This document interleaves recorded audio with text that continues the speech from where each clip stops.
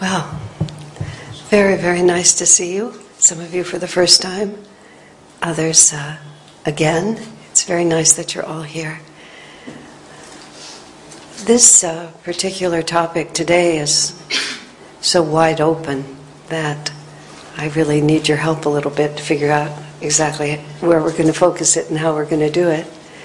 So I would like to start just by soliciting a few questions, not necessarily that I'll answer them all one by one, but if you could give me some idea of what you hope that you might learn today or some particular issue that you would like to have resolved, that'll help me find a place to begin. So, who's the first volunteer with a thought or a question you wanted to ask? We always need one to break the ice. You get lots of good karma points if you're the first one. Yes? Family. Say it, family? So, meaning, how does family fit into the spiritual path? Oh, no, that's a big one. That'll take the whole morning. Okay, second one. Is it bad to be ambitious while still on the path? You have to say it one more time. Is it wrong to be too ambitious even if you're on the same...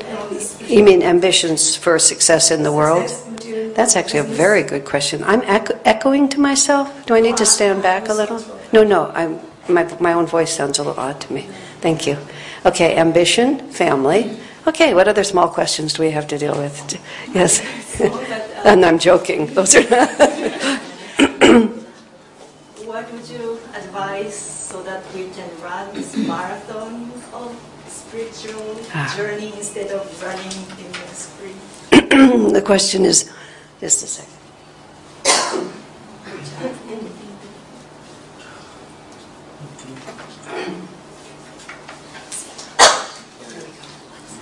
The question is that the spiritual path is not a 100-yard dash. It's a quintuple marathon. And how do we have the endurance and not just burn ourselves out so fast that we lose everything? I'm phrasing it more than you are, but I know that's what you asked. Any other questions? Yes. How to keep the hold of Maya loosened up? Because life is so materialistic in today's world, and it's really hard to prioritize the spiritual practice. And so how to just... What to do about Maya? Well, that's a good question. Yeah, because we're a very tiny, spiritual life is a very tiny little bit of fluff on the top of this incredible, ever-moving material world that demands so much of us. How do you maintain anything? That's, of course, a very real question. Family, ambition, marathon race, Maya. Okay. Was there a question? Did you have your hand up? Yes. How do you do you need to control yourself all the time, or do you see the changes in you? When will you be able to see the changes? There were several questions in that. One was the question of self-control, and you didn't ask it this way, but how much is enough? How much is realistic? Do we transform ourselves merely by restraining ourselves? Or is there another way that transformation takes place? That's a good question. That's really the whole question. That's the whole question of the spiritual path. What is it and what does it actually look like? Because that's part of why we get so confused. Yes, sir? How do we remain peaceful at all times? How do we remain peaceful at all times? I don't think I can answer that. I can tell you how to remain peaceful more often than you used to. That's about the best I can give you. But we'll work on that. I think we're getting about enough, but is there anything else that's important that hasn't been said? Dharana? Correctly recognizing intuitive guidance. How do we know and trust our inner guidance? How can you tell the difference between just what I want, which feels so good and so right, because of course I want it, and what might be good for us? Yes, and they're not always antithetical. As Swami said to me once, God does not necessarily want you to be unhappy, Asha. He said, that's your idea of things. So sometimes they actually match. Padma. How does one deal with suddenly discovering that you're spiritually stuck and stagnating at some point? Well, you first respond to it with gratitude because you were, whether you knew it or not. But the second question is how to restart. Okay, I think I have enough, but I really do appreciate it because it gives me an idea of where we should be and what we should do. So let me just gather my wits about me here.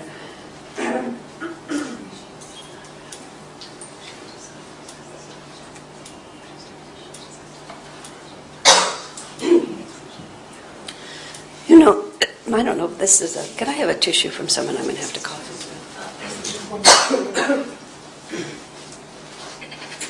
This is something that happens every time I start talking. I don't have a voice, and then I find it. I don't know if it's psychological or physical, but...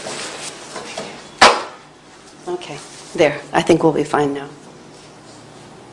I just always have this dramatic beginning. I'm going to just sort of talk all around this, and then we'll go back. I hope to take more questions, just be able to actually answer your questions. But what you all are describing is not the problems of the spiritual path. It is the spiritual path. You know, this is, I think, the first thing that we have to understand about being on the spiritual path is that it isn't different from life, and it isn't different from who you already are. A lot of what happens on the spiritual path is that we imagine that this is me and this is the spiritual me. And this is the me who I was before, and this is the me now that I'm on the path, or the me after I get Kriya, or something like this. And we end up so fragmented from ourselves that we honestly can feel and tell that we just don't have access. We live a lot of times in just a state of confusion. Swamiji often would say to us that if you can't find the answer to the question, often you either haven't asked the right question, or you haven't actually formulated the question clearly enough to be able to draw a superconscious solution to it. And I've seen a lot on the spiritual path that people ask the wrong question. Because it's easier to try to work out someone else's karma often than it is to try to work out your own. And what I mean by that, it's easier to make up a person who you think you're supposed to be and then struggle to plug yourself into that person than it is actually to acknowledge what the reality is of my own destiny, my own desires, my own limitations, and to really actually have to face what I'm going to have to actually deal with in this life. Ambition, Maya, family, all the questions that were asked, lack of perseverance, just many different things. When Master founded the Self-Realization Fellowship headquarters in Los Angeles, he took over a big building that is still there. For those of you who've been to Los Angeles, the Mount Washington Center there. It was a hotel. That the building was built as a hotel and used as a hotel and then taken over as an ashram, which is actually, hotels make great ashrams, so it was a right place, a good place to do it. But when Swamiji was living there, he made the comment that somehow the vibrations of the hotel seemed to persevere, in that many devotees, even those who took initiation as disciples, would check in for a little while and then they would check out again. And from our perspective of having enough decades to have passed since Master was living, we find it incomprehensible to imagine that somebody would have had the good karma to get all the way into the ashram and that they wouldn't stay there. Now there's several things that were part of that equation which are just worth contemplating so we can be more realistic. Master didn't publish Autobiography of a Yogi until 1946. And he came to America in 1920 and he founded Mount Washington, I believe about 1925 or something like that. And before Autobiography of a Yogi was published, if you think about it, all you had to know who Master was your direct perception of him. And we might think that our gaze would be crystal clear, but the masters don't just sort of walk around with a big sign on that says, I am an avatar, and that you're supposed to be, and these are the 10 ways you're supposed to relate to me. They just walk around being themselves. And often that the elevated nature of their spiritual consciousness is they don't assert it the way the worldly person asserts the ego. It's a whisper from eternity, to use Master's own words. They vibrate, and we have to match that. I certainly saw that in the many years that I lived with Swami Kriyananda. Many years of life I shared with him. I didn't always even live on the same continent that he lived on.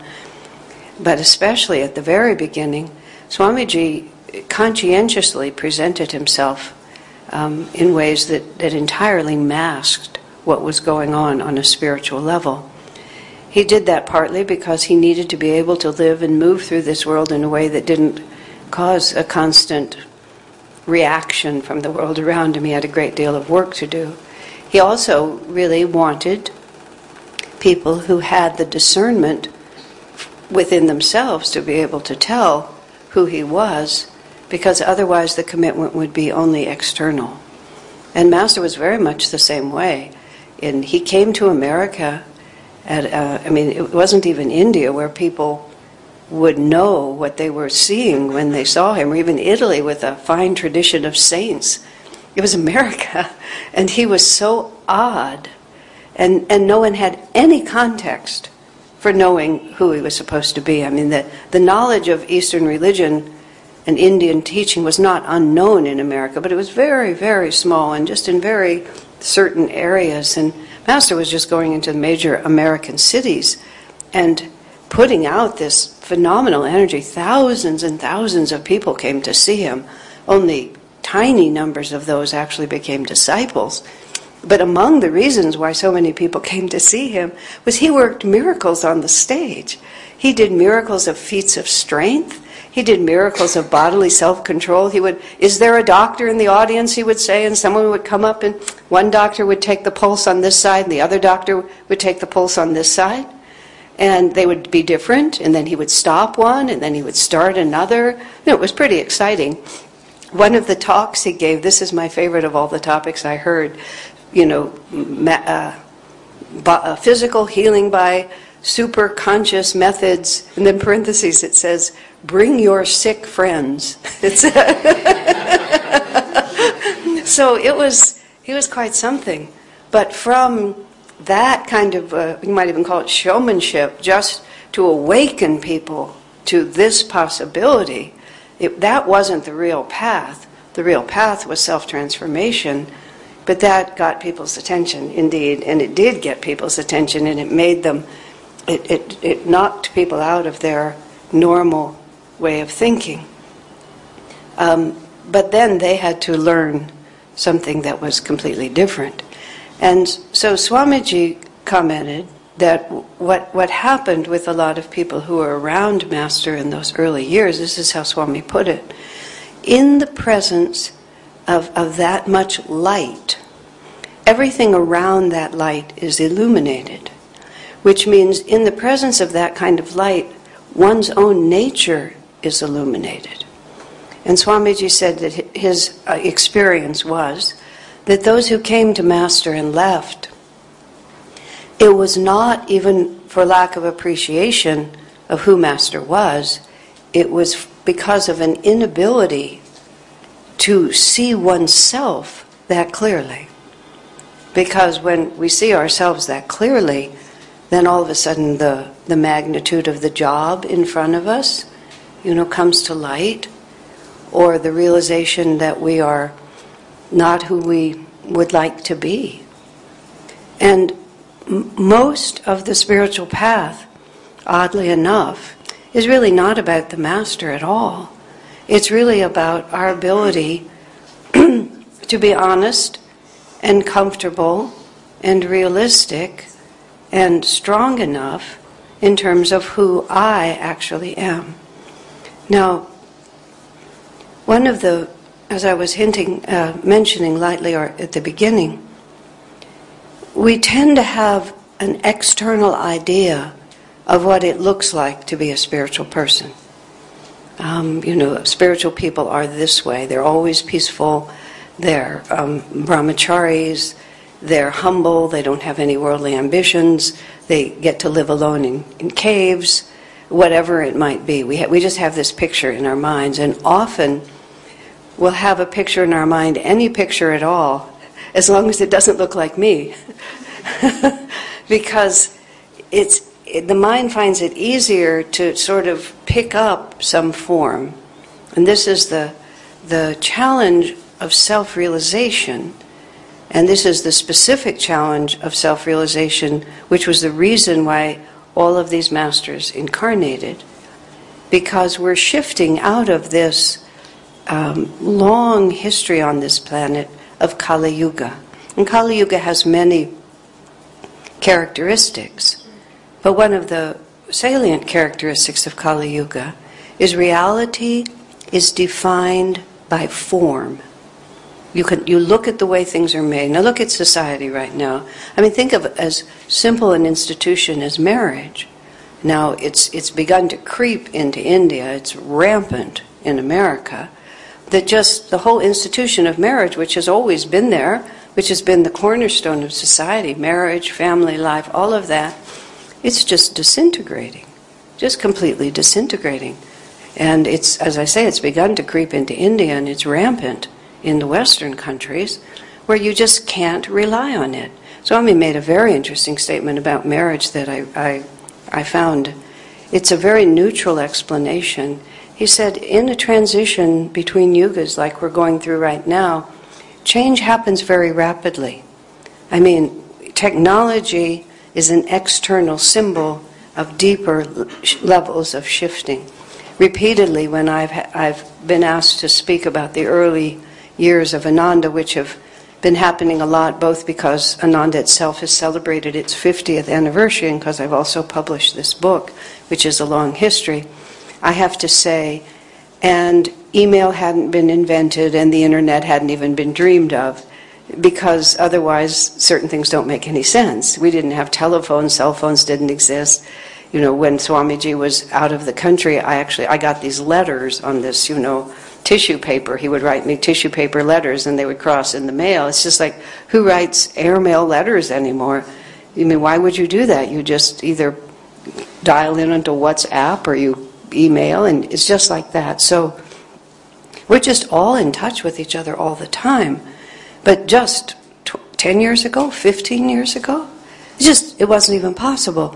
Those who are younger, who just grow up with these technologies, I remember there was a little vignette in Reader's Digest. Do they have Reader's Digest in America? It was just a little sort of homey magazine. I really liked it. And a granddaughter is sitting with her grandmother in the kitchen, and she says to her grandmother, "Grandma, which modern convenience do you like the most?" She's thinking of, the blender or the microwave or something. Grandmother walks over and turns on running water. Just to be able to have water just like that was like, for her, like, this is such the granddaughter never even considered not having running water, not being able to flip on the lights. You're just born into that world, and that's the world you live in. But these technologies alone have just completely turned everything upside down. I mean, not the least of which is the world invades the home. And whereas parents used to be able to control what their children were exposed to, the child just goes up into his room and turns on his computer. And you have no idea what your child is accessing. And I don't even mean negative things. They can just know everything. They could know more than we know, more than their parents know easily. And all of these rapid changes means that people, start in one direction in their life, and then they're exposed to so much more, and then they can choose another direction that there's nothing malicious about it. It's just suddenly the possibilities are enormous. So whereas, Swami was saying, two young people could start out in their lives in sync, so many things can happen so rapidly and so many changes. A woman or a man gets a career, and suddenly that career takes them to Europe or takes them to another part of the world, and they just are exposed to situations they never knew about, and then they come back and they're not in sync anymore. And so people who used to be able to walk a lifetime together just suddenly find that there's just simply no point of union. And to make it even more, there's no structure that to hold them in that. There's no external reality to hold them into that structure. I mean, it used to be unthinkable for couples to separate, or for a child to be born without a stable family around it, or for people even to live away from their parents. Now, because I live in Silicon Valley, I mean, everybody's children are in Silicon Valley. Their parents, I mean, it's really quite fun. You know, they're these young, very modern, tech-oriented Indian people will come and they'll deliver to me their parents who are visiting for a few months and need something to do. And so they'll give them to our temple, and, you know, we'll entertain them and keep them sort of somewhere that looks more familiar to them for a little while. And the second generation can go do what it has to do. I mean, it's not always like that, but it's amusing. I see them coming. I watch them walk in. Oh, this must be your mother-in-law. She's visiting from Chennai. Yes. Okay. So pleased to meet you. And then that's what's happening with us. So when we're in a yuga like this, where everything is changing, but the good news, and this is why the avatars came for this period of time, is whereas we all used to be able to live sort of half asleep. I mean, it was more comfortable, it was less frightening, it was less disharmonious, but I'm not sure it was better for us spiritually. We could just live half asleep. We could just find the slot into which we were supposed to step, and then we could just follow it. We knew where it was leading. And we might think nostalgically about that or longingly about that because it looks easier. There's no question about it. It looks easier because it doesn't compel us in the same way to claim for ourselves who I am and what my values are. I have a nephew who's now 30. He's just passed the bar. He's an attorney. He's, following in a way that's very suitable to him, and it's working well for him. I didn't raise him, but I saw him often when he was younger, and because his mother is my sister, you're sort of like, it's a wonderful relationship that way, because you're almost his mother, but not quite. You all know how that works. So you get a lot of the privileges of mother, but you don't have as many of the burdens. So, and he could sort of tell I was almost his mother, but not quite, and it was very fun, actually. So I talked to him a lot about what he was doing and what he was thinking, and I got, as parents do, and you all know this more than I, because I don't have children, you get an insight into that world. And at various times he said things to me just in the context of the life he was living in as an American young man. And I remember once he said something.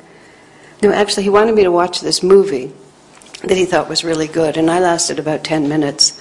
And it was just so, I don't know, it was so lacking in values that I actually said, not only can I not watch this, I don't want this even showing in the house in which I live, You're just going to have to go somewhere else and see this. And it wasn't even that bad. It was just modern, and that sort of modern cynicism that people take for granted. And then I thought, if you become this curmudgeonly old lady, this young man is never going to talk to you again, which didn't really seem like a wise idea. So I had to try to think of what I could say that might be helpful. And so I mentioned to him that it seemed obvious to me for his generation, young Californians is really the cutting edge of both innovation and destruction. I said the value is that your generation is getting no help from anywhere to develop its values.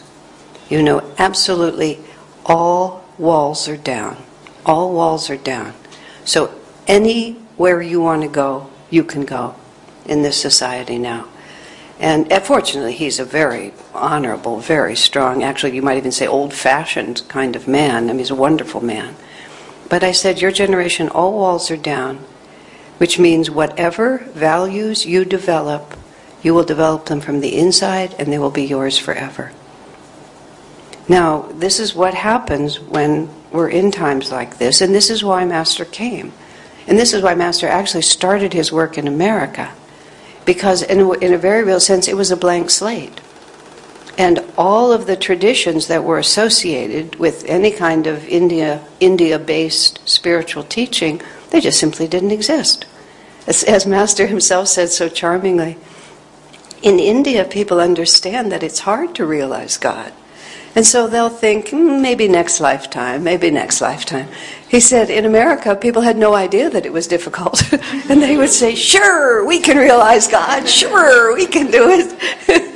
And he said, because they didn't have that mental obstacle, they could just sail right into it and make it happen. And that enabled Master to really, you might say, articulate the ideas and clarify it, and it was the right place to plant it. There's many other more subtle reasons. America is the Dwapara, is a Dwapara Yuga country. The values in America are being distorted now because of the chaos that we're all in. But the real values of America are unique. The equality of all individuals, completely without caste, without class, that everyone, we hold these truths to be self-evident, that all men are created equal, endowed by their Creator with certain inalienable rights to life, liberty, and the pursuit of happiness. That's the mission statement of America. That's entirely Dwapara.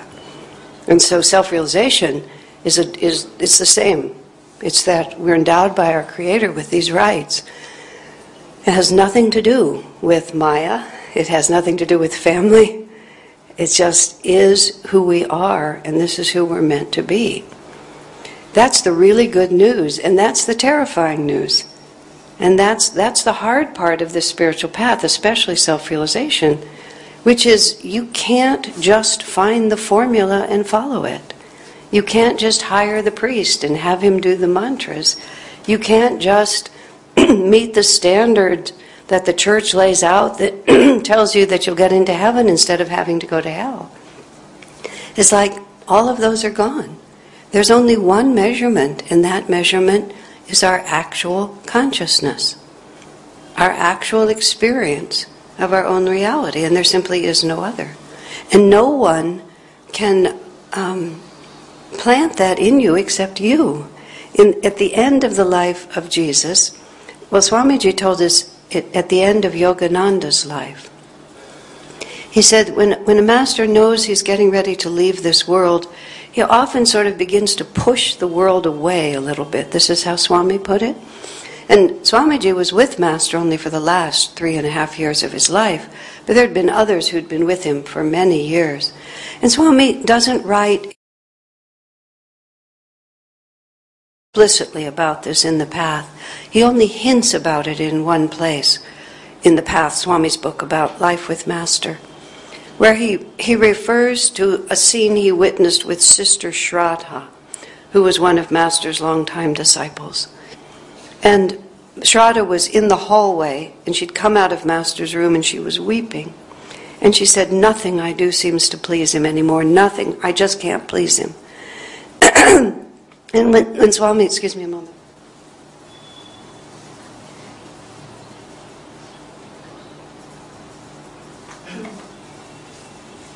And when Swami was talking about this, he was saying that Master needed to sever his ties with this world, and he also needed to prepare his disciples to have a deeper sense of relationship with him. And it's interesting, Swami also said, there was another place in the Path where he talks about, he's talking to Master about a certain disciple who's having some difficulty and may leave the ashram. And Master says something like, Satan is testing the organization. And Swamiji says to Master, really, sir, is that what's happening? And Swami, reflecting upon it later, says that as long as Master was alive, he could keep all kind of disparate elements together. People who were extremely eccentric and weren't in tune with anyone else, they could all have a direct connection to him, and he could hold it strong like this.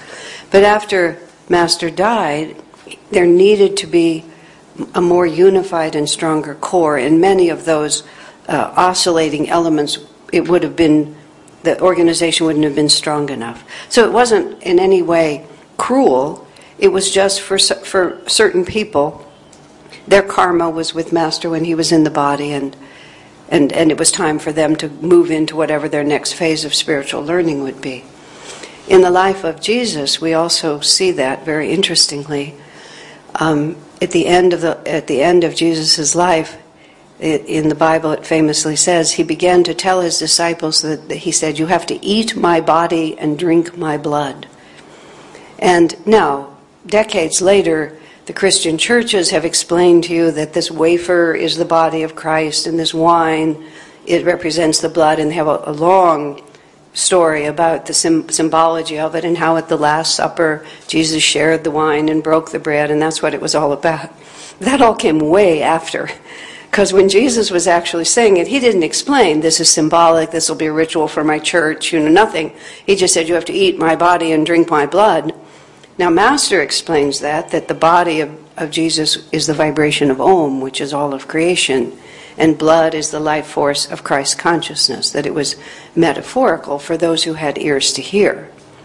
Now, in the Bible, I love the very realistic, oh yeah, that's how it probably really happened, phrases of the Bible. Because Jesus is telling them to eat my body and drink my blood, and then the disciples are walking out, and the disciples say one to another, this is a hard teaching.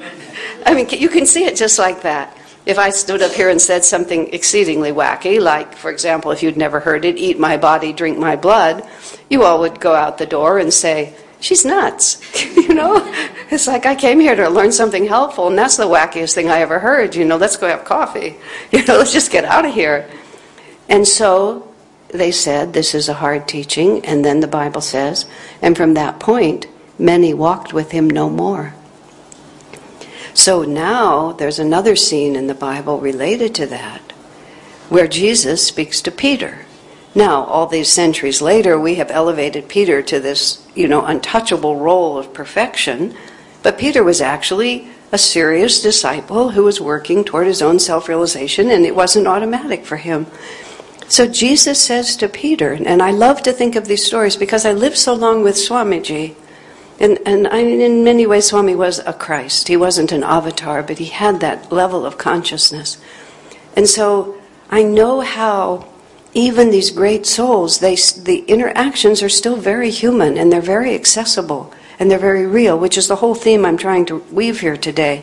This is really about real people, which is to say me and you as real people. This is not some thing that we get a costume and we get to put it on. So Jesus says to Peter, here's the circumstance, lots of people are leaving. And the Bible very delicately doesn't mention who all those people were, but you can depend on the fact that some of them were people that were really integral to the Sangha that nobody thought would ever leave, but have now not been able to pass this test. It must have been that, because Jesus turns to Peter and says, are you going to leave me too? Now, he wouldn't have asked that question if it wasn't a real question. And you can just imagine, Peter himself has to stop and think. But his answer is perfect. His answer is, where would I go? Now, there's so much subtlety in that answer, because Peter doesn't say, oh, I understand what you mean by eat my body and drink my blood, and this is what it means, and this is what, like this, which is what dogmatic religion wants you to believe, because they take all of these saints and masters and they elevated them to a level of unreality where we don't know what to do with what they think. But Peter just says, where would I go? So what Peter is telling Jesus is, I have an experience of who you are and what this path is, and I don't understand this any more than anybody else does. But I know what I know, and I will live by what I know, which is I belong to you and you belong to me. Where could I go? There's no place that I could go, because this is who I am. Now, this is the essence of what it is to be on the spiritual path, is that we must build our spiritual life on the basis of what I know to be true. Not what the master says is true, not what the person sitting next to you says is true, not what the books say is true, none of that. It has to be what I know is true. Because if you're not standing on that solid ground, you're always vulnerable to something tipping you over. And Sister Gyanamata has a way of putting it, and she's Master's most advanced woman disciple. Her book, God Alone, is really one of the greatest scriptures It's right up there, right behind Autobiography of a Yogi. It's just fantastic. But she articulates this more succinctly than I'm going to, but this is the essential point. It's the same point I was just making. This is how I read it. You have to, this is what the teaching is. I'm utterly devoted to Master. I have no other wish but this. I'm a Kriya Yogi. I practice these teachings. I believe in this. All of this stuff. You can just list it all out. It's really beautiful, and you can say it. But you have to also ask yourself, in the privacy of my own heart, what do I absolutely know? And the way she puts it, the way I think of it is, you keep backing up. I mean, here's the external picture, but internally you keep backing up until you can stand on a piece of ground that nothing can ever take away from you. I'll give you a very specific example that I've had to work through in my own life. I'm a little bit of a turbulent person. Especially I used to be in my younger years. I just kind of noisy and a little unpredictable and like this. So I never could fit really well into any kind of a mold. That's one of the reasons I think Swami just, kind of grabbed me by the scruff of the neck and just kind of held on, and then I could do whatever I wanted. But he was always holding on like that. And he knew that my loyalty to him was strong enough that I wouldn't try to break that tie. But as a consequence, I often just couldn't do things as the way I wanted to do them. And like all of us, I wanted to do well. I wanted to look good. I wanted to succeed. There was an article that appeared in a magazine, and this was like in the 70s, when meditation and Eastern teachings were just moving across California. And this magazine, and it was called The Dark Side of Meditation, this article. And I was naturally interested in it. The dark side of meditation turned out to be that many people who are attracted to meditation are high-achieving, what they used to call type A personalities. Is that still a word? Where you're just perfectionist and you drive, and I know many of you have high-level degrees and have succeeded, and this kind of thing. So you're going to succeed no matter what and have the willpower and the capacity to do it. So, but because of that, many people take up meditation because they're so stressed. So then they take up meditation to reduce their stress, but instead of reducing their stress, it becomes one more thing that they have to do perfectly and they have to achieve. So the ultimate pressure is divine perfection. I mean, what could be worse? So you spend all your time failing, and then meditation thus becomes a dark practice. I mean, actually, I thought it was very true. And I was one of those. Now we go back to Master at Mount Washington, when in his presence, everything was illuminated. So if you actually have any awareness of what a divine perfection really looks like, chances are there's a little space between you and it. And, what are we going to do when we start perceiving that space? So what many people do is they become more and more stressed, they become more and more depressed, or they just begin to decide that they're nothing but failures. Or they become, there's a word for it in the Catholic Church, they call it over-scrupulosity, because they've been at it for so many centuries, they sort of know what this is, where you just become more and more anxious to do it right. That was when I referred at the beginning, when Swami said to me once when I was getting into that one, and you make the spiritual path narrower and narrower. God doesn't want me to, to eat apples. God doesn't want me to have oranges before 6 in the morning. God doesn't want me to sleep past 4 a.m. until you make the path so small that you can't stay on it. And that was when Swami, the word I use because that's how it felt to me when he said it, he pleaded with me. God doesn't necessarily want you to be unhappy, Asha. He said that's your idea, it's not his. But it's just this sort of anxiety. And so I did that really effectively for quite some time. I set an impossible standard for myself, so I got to always fail and be miserable. It's like, is this really working for me? But somehow that was what I thought the path was supposed to be, is that we had set this impossible standard, we fail, we get to be miserable. But that was not really what was wanted. So I had to really because Swami had me by the scruff of the neck, so I couldn't really get away, and I didn't really want to get away, but I knew that what I was doing was not working either. So maybe I read Sister Gyanamata's book, maybe just by the grace of God, the thought occurred to me that I needed to find what was true for me that no self-doubt could take away from me. And it actually came about in a very fun way. Swamiji was very careful with his words. He always said the truth. He was very expressive, but whatever he said was true. He never flattered. He never tried to make you feel good with false words. So you could always absolutely trust what he said. And he didn't flatter people. He didn't just always tell you how wonderful you were and what great work you were doing. So as a consequence, you could always believe him. That was a tremendous quality that I've done my best to emulate in my life, because I know how important that was. That what he said, he meant. And you just knew it. I mean, when I was learning to write, and most of what I wrote he would reject, but he would say sometimes, and he would be very exact, this is okay. This is good. This is very good. And every once in a while, this is excellent. But excellent was a lot better than okay. And it was always nuanced just exactly. But one day, in a somewhat unusual way, there were a few people in the room, and he was saying complimentary things. I want to balance this, that Swami was always extremely supportive and very grateful. So it wasn't like he was cold in any way.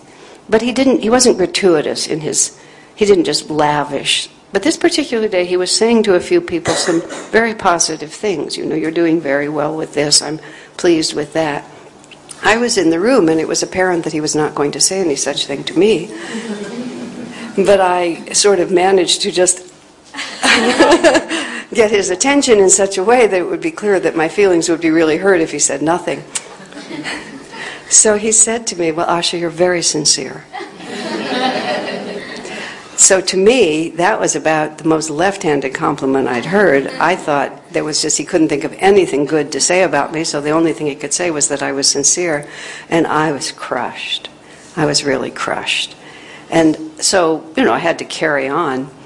But for several days, there was just this kind of little dark cloud that was just hanging over my head. And finally, Swami said, what? What is going on with you? Oh, well, I said, you told so-and-so that they were this and so-and-so that you were that, and all you could say about me was that I was sincere. Just like this. And Swami's expression was, he looked so startled. And he said, Asha, he said, sincerity is everything. Whoa. And I had to really stand back and think about that. And, I had to look up what the word sincerity meant, and then I had to meditate on it. And sincerity means to be absolutely authentic. Just that whatever you are is really who you are. That there's no pretense, that this is just the reality of it. And then I had to really sit back and be neutrally self-appraising. Neither, oftentimes, if we can't be the best, we're certainly not going to be ordinary, so we'll be the worst. And the problem is that most of us just hang out in the mediocre middle. And the mediocre middle is unbearable, so I'm not the best, so I'll be the worst. It's a very weird syndrome, but we all play it out. So, I had to humility, Master said, is self-honesty. That's another definition that's really worth contemplating. It's just self-honesty. If you are the best in your profession, if you are the best violinist in the world, if you are the smartest person in the room, and you just are, you are. It's just self-honesty. That's a fact. It doesn't make you any more important in the eyes of anybody, but it doesn't serve to say, oh, no, I'm not, no, I'm not. This woman in our community played the flute. She played it beautifully. But she had a confused idea of humility. And often when she would play afterwards, I would say, oh, it was just so beautiful. I just loved hearing the music, the way you play it. It was wonderful. No, actually, that really wasn't a very good performance, she would say. I was really disappointed. No matter what I would say, she would say something like that. Finally, this went on for a while, I finally said, I compliment you and then you insult me. Because what you're saying to me is you're just too much of a Philistine to be able to tell what good music is. You think it's good, but it's really terrible. I said, I really don't think this is the way to respond. And I said, just say thank you. That's what you need to do, because in fact she played beautifully and she knew it. But she had this confused idea. So there I am, and I had to think about the word sincerity. And I had to realize that I wasn't very good at a lot of stuff. You know, I wasn't always peaceful. And I had many other things that were quite disruptive to my idea of what I was supposed to be. But you could rip all of that away. I was absolutely sincere. There was nothing. It was, I mean, I don't want to put myself higher than I should be, but after 50 years, I can probably claim something. When Swami might have asked me, "Are you going to leave me?" I would answer, "Where would I go?" And that doesn't say that I know anything, or that I'll, get to God in the foreseeable future. It just means that I'm very sincere. And from that point, that became the solid ground on which I could stand. That I could fail at everything, but I'm very sincere. And therefore, I stopped having to be good at anything else. We get our sense of self-worth as a devotee from whatever cannot be taken away from us. And we also have to, and this is the marathon question that was asked earlier. I mean, some people have object when I've said this. I've actually gotten emails because much of what I do is recorded and posted on the internet. So I get letters from strangers that say things like, if you don't think you're going to be liberated in this lifetime, what chance is there for the rest of us? I don't like any of that sort of thing. But I often say, I've never expected not to have future incarnations. I just always expect to have future incarnations, and I'm trying to do my best to get good karma and have it work out well. I partly do that because I'm a type A personality who experiences the dark side of meditation. If I set myself an unrealistic goal, then I just get to fail all the time. So I do better if I just lower my sights a little bit and be sincere and then just let the rest of it flow. But what I'm trying to say here is, we've been at this for millions of lifetimes. If we have a handful of them left, it's not going to be a really big problem. It's quite clear that we're at the end of the story. Nobody comes to master, to an avatar like this, to a teaching like this, without already having been through a lot. And I'm not going to claim this is the only path, and when you finally get through these doors, welcome, sister, this is it. Nothing like that. But it's a very serious spiritual path. And most people are not interested in it. It's too subtle, it's too complicated, it's just too many things. So if you're interested at all, we're at the end of the story. So if we're not in the final chapter, we're in the final quarter of the book, or however you want to think about it. So there's just sort of a willingness to just let it flow. Because here's what I was trying to say. So once I could claim, and I have claimed, even today is what I claim, that's enough. I'm going to have a nice, I often project myself into my life review. These are just mental games that I play that I highly recommend. Just like the movies or the NDEs that people talk about, near-death experiences, where they go and they meet the masters and they get to see their whole lives and all of that sort of thing. You get to see everything you've done. I often project myself into my life review, seriously, because that's the bottom line story. And I can stand there, and I can have Master and now Swamiji on the other side say to me, "Well, you were very sincere." And that's enough. I mean, that's enough. If all I did in this lifetime was prove my sincerity, that's enough. Because I can build on that. They can build on that, is how I would really put it more accurately. And if I manage to do a few other things, like I managed to write this book about Swamiji that I was supposed to write, that's nice. Good girl. You also did that. Swami used to pat me on the head sometimes like that, like a little child. Good girl, you wrote the book. Well, good, I did that too. But I don't claim, I don't use any of that.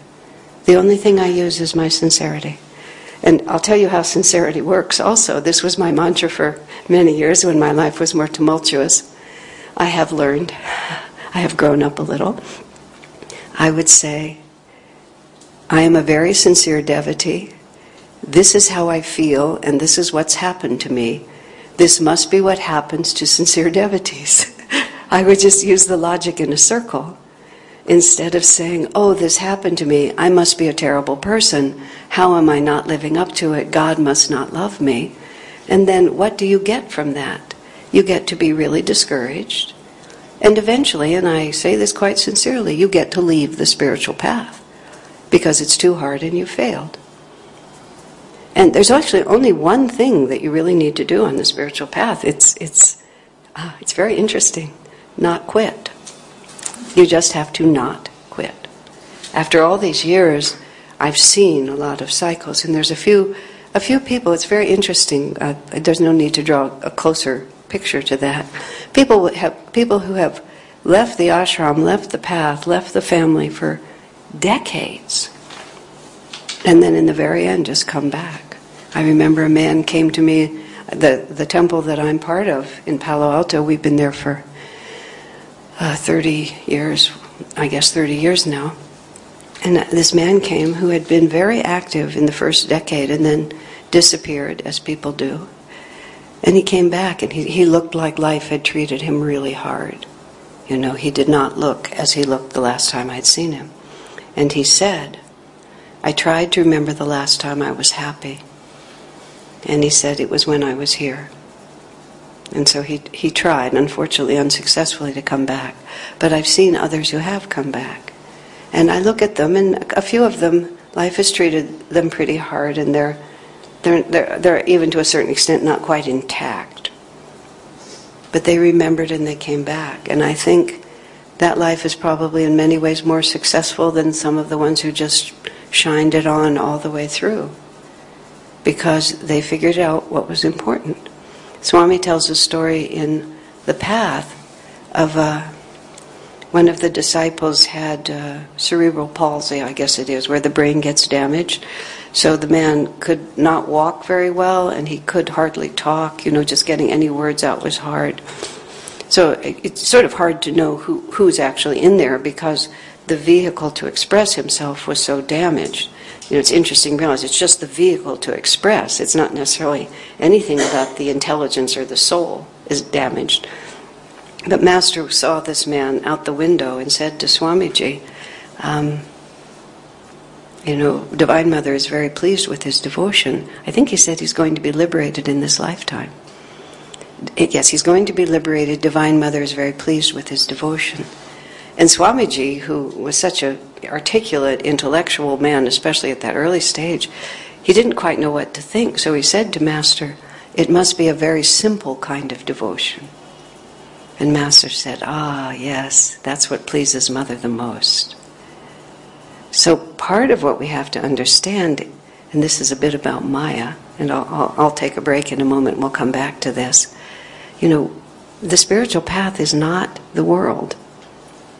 We have. It's not that the qualities don't intersect, and I'll talk afterwards a little bit about how that works, because the question of ambition, of family, of Maya, is how the worlds do intersect. They intersect because how we behave externally is often the gymnasium in which we develop the inner qualities that we need for God realization. But it's just a means to develop those qualities, and once the qualities are developed, it's the consciousness that we've developed that we can then apply to God realization. That's what we're really trying to achieve.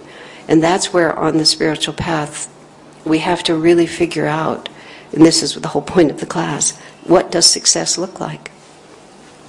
And to break it apart a little bit, and the first part I've started with is you have to find your solid ground. And it's just between you and God, or you can talk to others about it if you need to, because sometimes we can't see ourselves clearly. But you have to have a solid ground so that no matter what happens to you, you never lose your grip. You can lose everything else, but you're still absolutely unshakable in one spot, and that will give you the power that you need not to quit. Okay? Why don't we take about a 10-minute break? Tea, water, a little, I don't say fresh air because the air is probably fresher inside, but whatever you feel. We'll come back here in 10 minutes.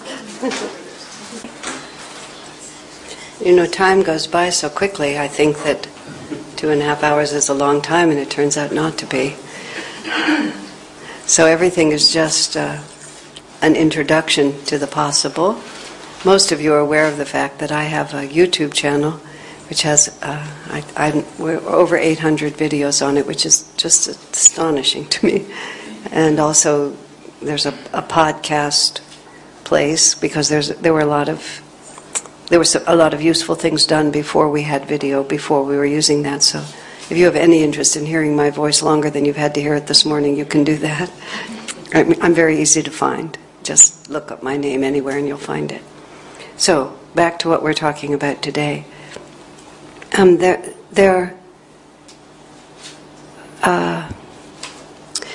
Because I did solicit a few specific questions, I think I would like to just now sort of answer some of what you all asked, and in the course of it I think I can say other things that are needed. I'll try to save some time at the end for more questions, or you can ask me afterwards. One of the reasons I was trying to establish at the very beginning that we just need to find out, we have to find out who we are individually, spiritually. Because we have to build our spiritual life. Think of it this way. Our spiritual life comes out of who we are. It's the flowering of our own nature. And the question was asked about self-control, and another question was asked about Maya and sort of pulling us different ways. Let me just try to think how to tie that together. It's like the only way we can become who we're meant to be spiritually is by the root, the individual root that our particular karma, and not even just our karma, but it's like God's intention. Each one of us, for ways, and I can't even begin to answer how that works or why. It's so remarkable to me whenever I stand in front of a room full of people, how every single one of you has a unique face. Of course, that's so obvious, isn't it? But every one of you has a unique face, and you're at different stages of your life, and you're different genders, and different ethnicities, or nationalities, or languages.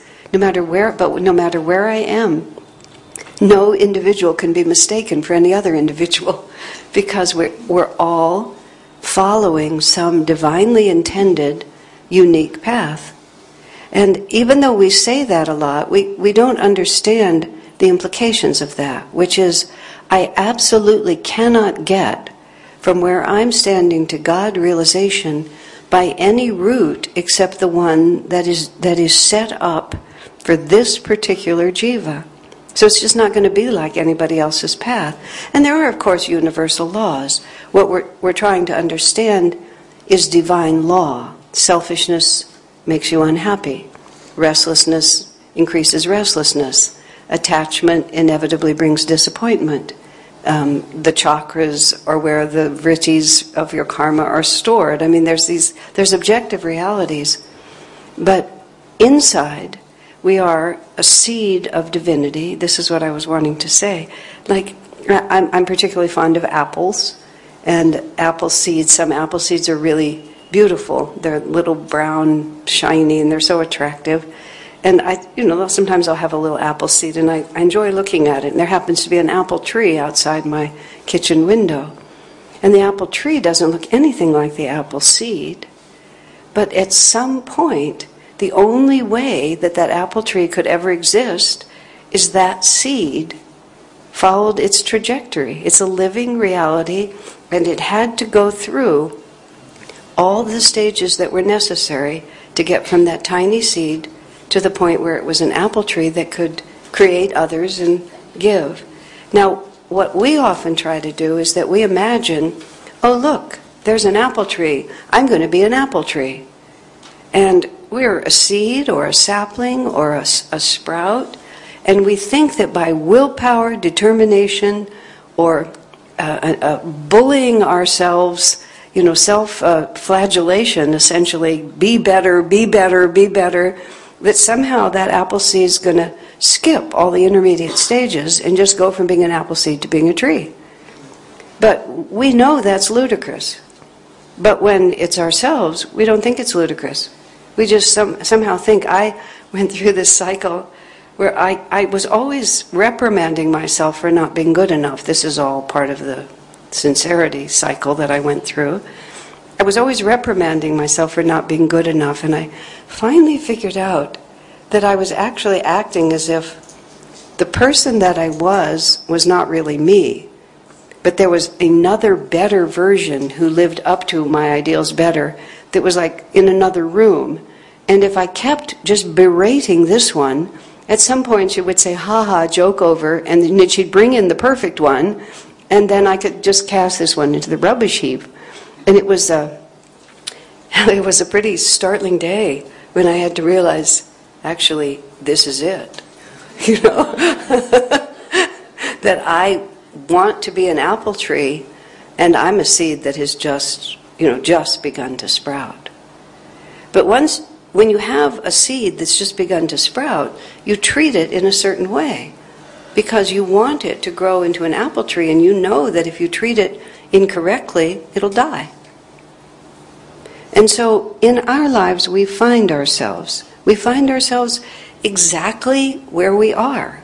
We have families, we have responsibilities, we have relationships with people, some of whom we like, some of whom we don't like. Some of the people are supportive, some of them are very tricky. We find ourselves living in the material plane where the contrary forces of duality are always acting on us. We find ourselves, in the question that you asked, we find ourselves attracted to doing certain things and wanting to make things happen.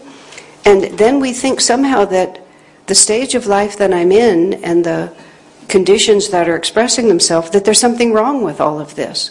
But there's no corner of creation where God isn't present. And there's no aspect of our own nature that isn't also given to us by God. There's one of the books that I've written is called Loved and Protected, Stories of Miracles and Answered Prayers. I highly recommend that book. It's just so good because of the stories that are in there. It has nothing to do with the author. It's just the stories are so good. And one of the stories, I was just rereading it at the breakfast table here a couple of days ago, and there was one story from this man who had a very difficult life, and the first sentence is, "You may think being a disciple of Master and a drug addict are incompatible," he said, "but I'm here to tell you that both can exist at the same time." And then he goes on to tell you the story of how, he lived that life, how he was rescued from it ultimately. But, in many ways you think, oh, what a terrible thing. But he was forced by his circumstances to realize that we can be many things at the same time because this is the path laid out for me. So the first and most important thing on the spiritual path is don't be at war with yourself. And don't imagine, even for a moment, that the fact that you have conditions that are challenging to you, that don't match your picture, means that somehow you're doing something wrong. It's really like saying to the sprout on the seed, "Why aren't you an apple tree?" Or saying to your 4-year-old child, "You should be 12. And how can you do that? The child just is what it is. And this is why we always talk about God as Divine Mother and God as Heavenly Father. It's so that we will get in the right relationship to the power of Spirit within us and all around us. God will help you. You can see sometimes if you don't raise children, you understand it. You have to see where the child is inclined, and you have to take the child to where it needs to go, but you have to take it through its own inclinations. You can't help it grow up to be a pianist if all it wants to do is, if the child only wants to play soccer. It won't work that way. The child was born to play soccer, and it's only, maybe eventually he'll play the piano, but he's not going to play the piano if you take away his soccer ball. And with us, Swamiji I had this paragraph, which I'm going to quote somewhat as close as I can remember, but it's very important. Well, actually, I'll start with something else. In the Bhagavad Gita commentary, Swami's commentary, when he was talking about the gunas, sattva, rajas, tamasic energy. And he talked about the fact, let me see how to say this. This was reconciling ambition and the need for excellence with the fact that this world is a dream, which is a sort of something that's a little tricky to reconcile sometime. The masters have, a self-realized person is not subject to the gunas anymore, but the rest of us are. The restless energy, the tamasic energy, is always interfering. The striving for excellence is the effort to overcome the influence of the gunas. And so it isn't as if reaching that pinnacle of excellence is in itself of lasting value. But the achievement of that goal requires us to master the forces of the gunas, or to resist the downward pulling energy of materialism. And if in the name of false renunciation or a confusion about the application of the principles of Vedanta, we instead don't put out energy and don't strive for excellence, almost never are we actually renouncing. What we are actually doing is caving in to the tamasic force. And that's how these particular seeds become apple trees, is that challenges are put in front of us and we are forced to put out the energy in order to overcome them. And whether that's just the play of light and darkness in the world, the responsibilities of our family, the demands of people that we pay more attention to them than to our spiritual life, or the inborn desire to be, to start your own company and become the CEO of a very successful enterprise, or to have promotions in your work and be given more and more responsibility, or to write a book about Swami Kriyananda, whatever it might be, the effort to do that transforms us spiritually. And in the end, we may also have something that's worth having, a company that's worth having, a family that was worth raising, a book that was worth writing. But the real benefit of it is the process for us of what it teaches us. Now, there's this other part of it that Swami commented on. He said, I just think exactly how he said this. He said, if we strive for excellence, we may accidentally discover other values, like being attuned to a greater reality and being guided in what we're trying to do by a higher force. So as he put it, if we strive for excellence, we may also accidentally stumble upon being attuned. He said, but if we're only striving for excellence, many other qualities can set in, like selfishness or pride or disregard of the welfare of others. But if we strive first for attunement, he said, when we're attuned, excellence will naturally follow. Now, isn't that an interesting way to put it? So, cutting through all of the specifics of whether you work in a company, whether you work in a bank, whether you're raising children, whether you're being an artist, whether you have bad health and you're having to just struggle just to make it through a day-to-day process, attunement is the single goal, because what we want to feel is we want to feel that we are actually in relationship to a higher reality. Because what really just completely takes the heart out of us is when we just feel like we're all alone and there's no purpose in this. It's not the doing of it, it's the lack of attunement to a higher reality. So you come here, you learn Kriya, you learn to be a disciple, we learn these principles, and the principles of master self-realization is not Hinduism and it's not Christianity. It's the principles of self-realization. It's understanding that within me and within my power is the power to lift my energy to the spiritual eye and to be always walking in the company of God. And that's what we're striving for. So instead of saying, is this the right circumstances? Why is this happening?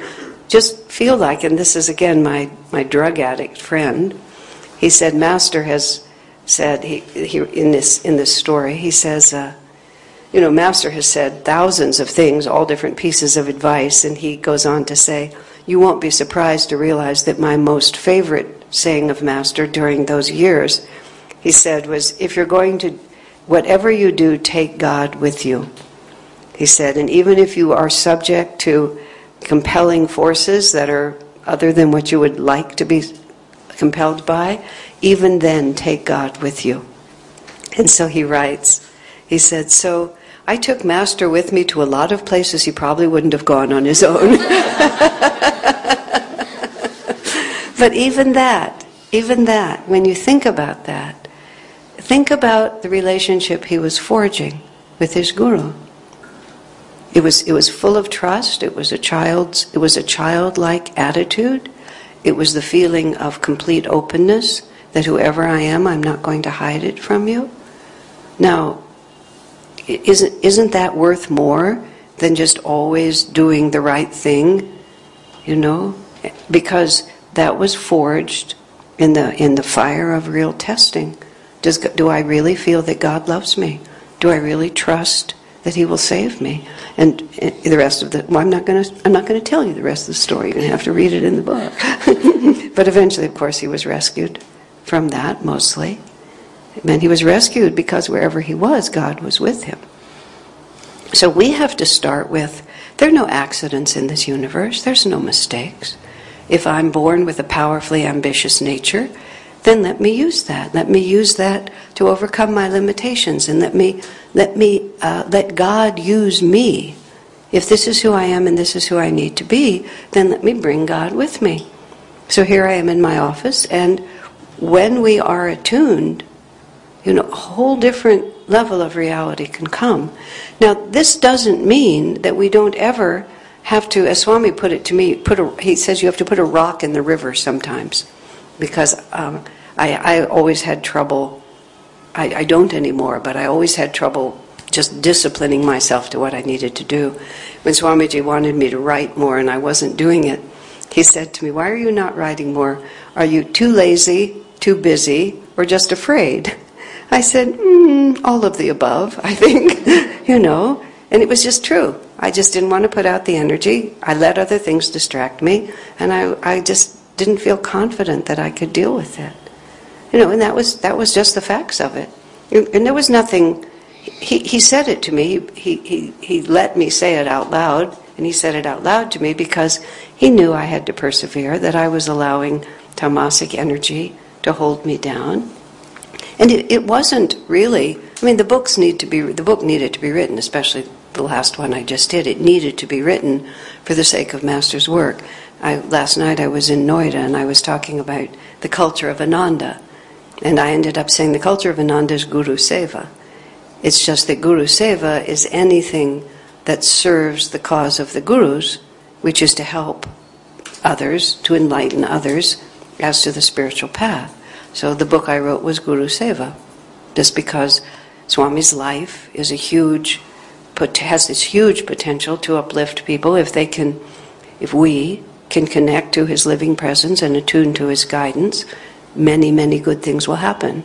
And he gave his life to give that consciousness, and so my Guru Seva is to make it more accessible, just as simple as that. But the other reason I did it was because Swamiji said to me, you won't be fulfilled unless you do. And fulfilled didn't mean that I won't be proud and like this. It's that the seed won't become the apple tree unless it goes through this necessary phase. So this is, once again, we have to just be honest with ourselves. We can't say, I shouldn't be ambitious, therefore I'm not. We have to say, I am ambitious, and therefore, God, help me to channel my ambition in the most uplifted way. In fact, ambition is a very fine quality. I have commented to some of my Guru Bhais in America, I would like to see a lot more ambition. I see people sort of having this confused idea of the spiritual path, that to put out too much energy or to be too committed or to be too determined. My word, you should have seen Swami Kriyananda. Oh my Lord, talk about determination and commitment, and just any little thing he took on, he just followed it right through to the end. I remember this was very early. He had this little meditation room, And somebody had suggested that a way to insulate it against sound was to get these egg cartons. They were like about a foot square, and they would hold like about 3 dozen eggs, and they were pointy. Or maybe I don't know if you've seen, like, you carry them. Yeah, it's common, okay? And there were insulations. So he had covered, we were all very poor in these days, so, nothing more elaborate was possible. So he had covered his walls with these egg cartons. And I believe he'd put fabric over them, but he said he could feel all those little pointy things, and it was very disturbing to his energy to have those little pointy things at him all the time.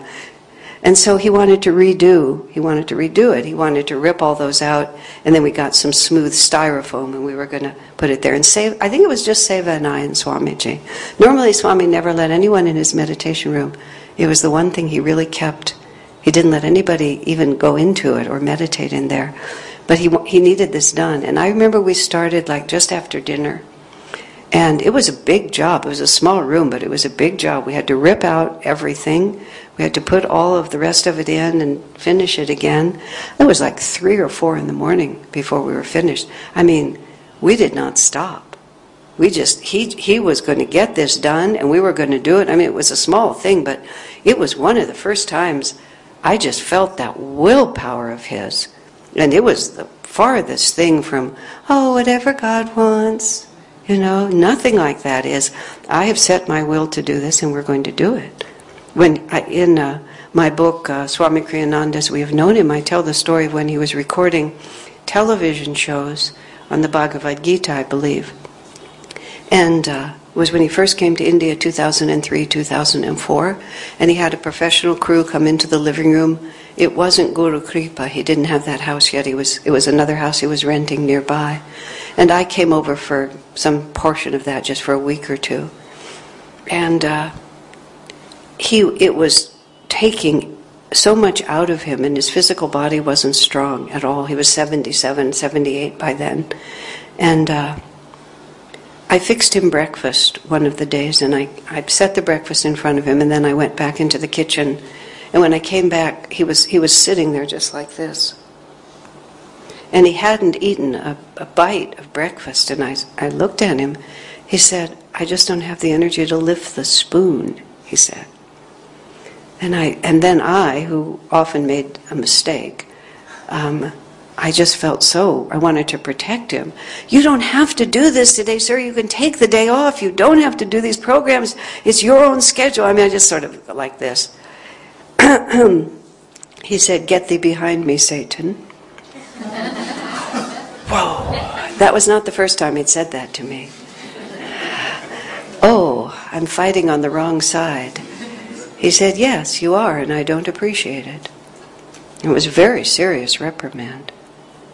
And then later on he called Jyotish, who knew better than I did what to say. He said, Jyotish said, "I know it's difficult, sir, but you've set your will to it and you have to do it, don't you?" Swami said, "Thank you for understanding." And he did. He set his will to it, and he finished, because excellence is overcoming the gunas. And if we allow small forces to take us away from our divine objective, that seed, if you put that seed under the concrete, that seed is just going to push and push and push, and it's going to break the sidewalk. So that also has to be part of it. It's not pleasing to God necessarily just to go with the flow. And so you see, this is where attunement comes in. If we're always asking God, what do you want of me? Of me, not of other people, what other people would do here, but what do you want of me? And the question specifically is asked, of family, because I know, especially in this country, family really holds you. In America, we have, every system has its quota of misery. It's just like we all have our quota of misery, and it's just going to be delivered to us one way or another, either by having a family or by not having one. It's just either where it's just going to happen. So I don't say one is better than the other, they're just different. But there's all these expectations set up that other people expect us to be a certain way. And some of those expectations are generous based on an actual commitment to our welfare, and some of them are just people want us to stay in the boxes in which they've put us. And they don't like it when we step out of those boxes. So the only way we can tell the difference is through attunement, because otherwise, in our striving for excellence, we may accidentally develop other bad qualities. But if we know that this is what I'm being called by God to do, we have to stand up sometimes.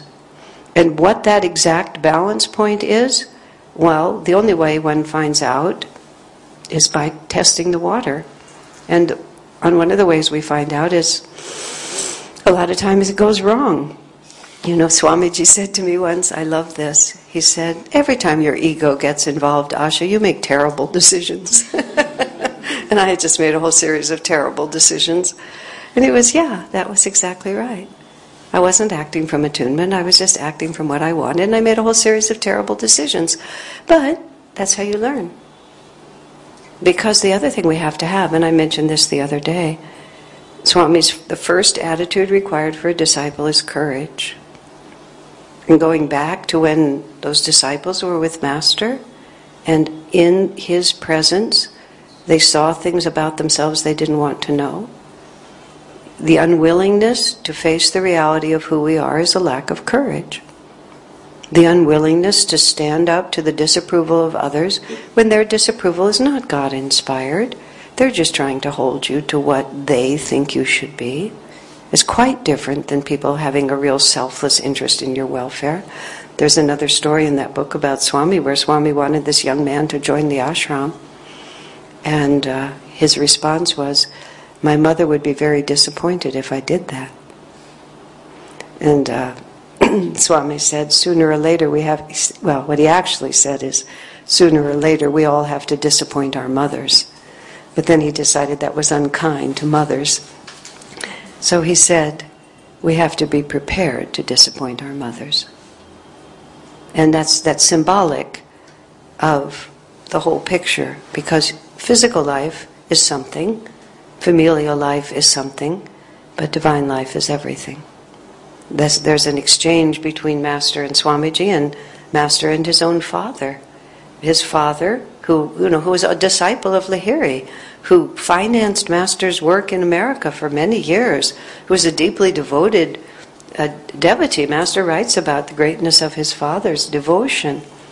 But his father said something, raised a question about Sri Yukteswar's character.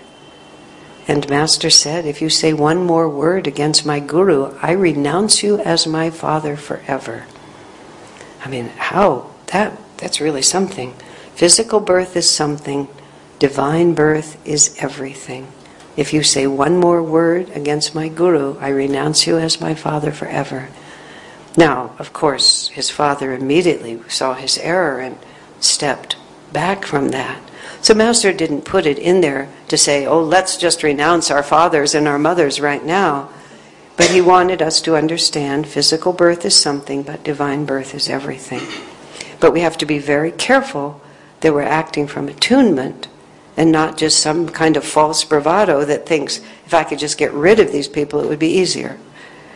Because we imagine that our external circumstances are really the problem. We don't understand that our external circumstances are the opportunity that has been given to us to develop the inner willpower to overcome the gunas. So you have to see them as your friends. These are my friends. But sometimes you also just have to say, I don't think so. I really don't think so. I'm just going to do what I know I need to do. When I asked Swamiji at a certain point about how I should relate to my parents at that time. Of course, in America we lived much more separate. I left home at the age of 18. I never lived with my parents again.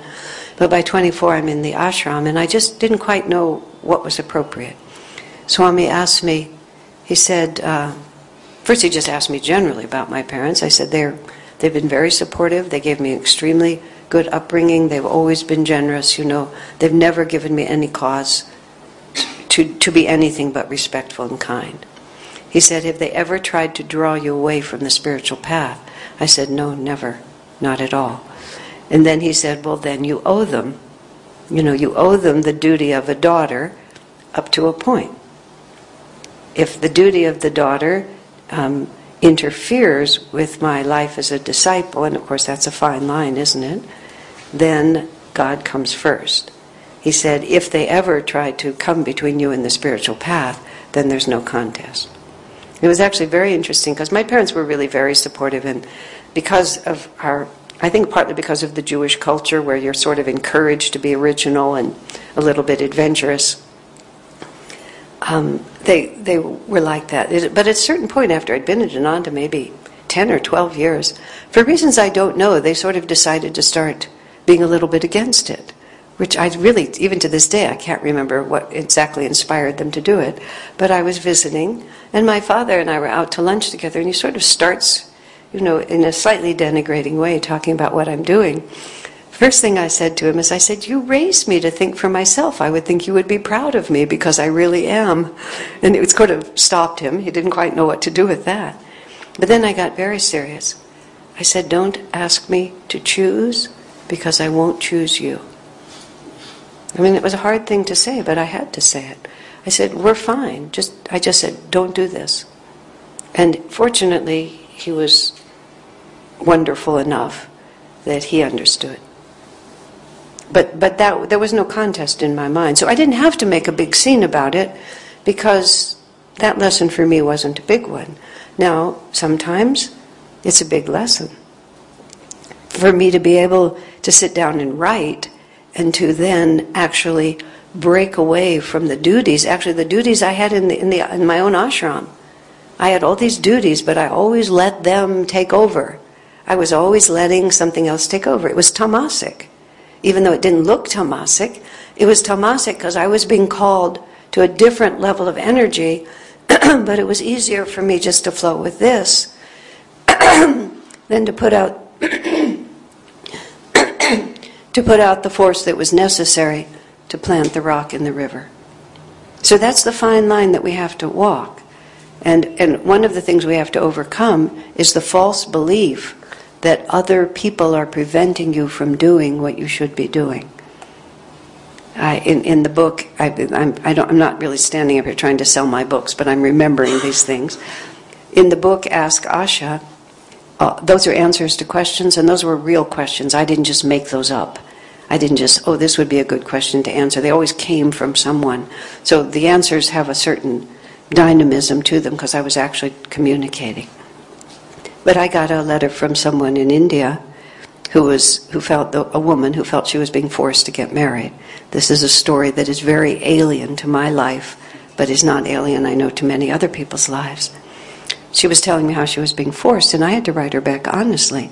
No, what you're actually saying is that your home life would become quite inconvenient and unpleasant if you refused.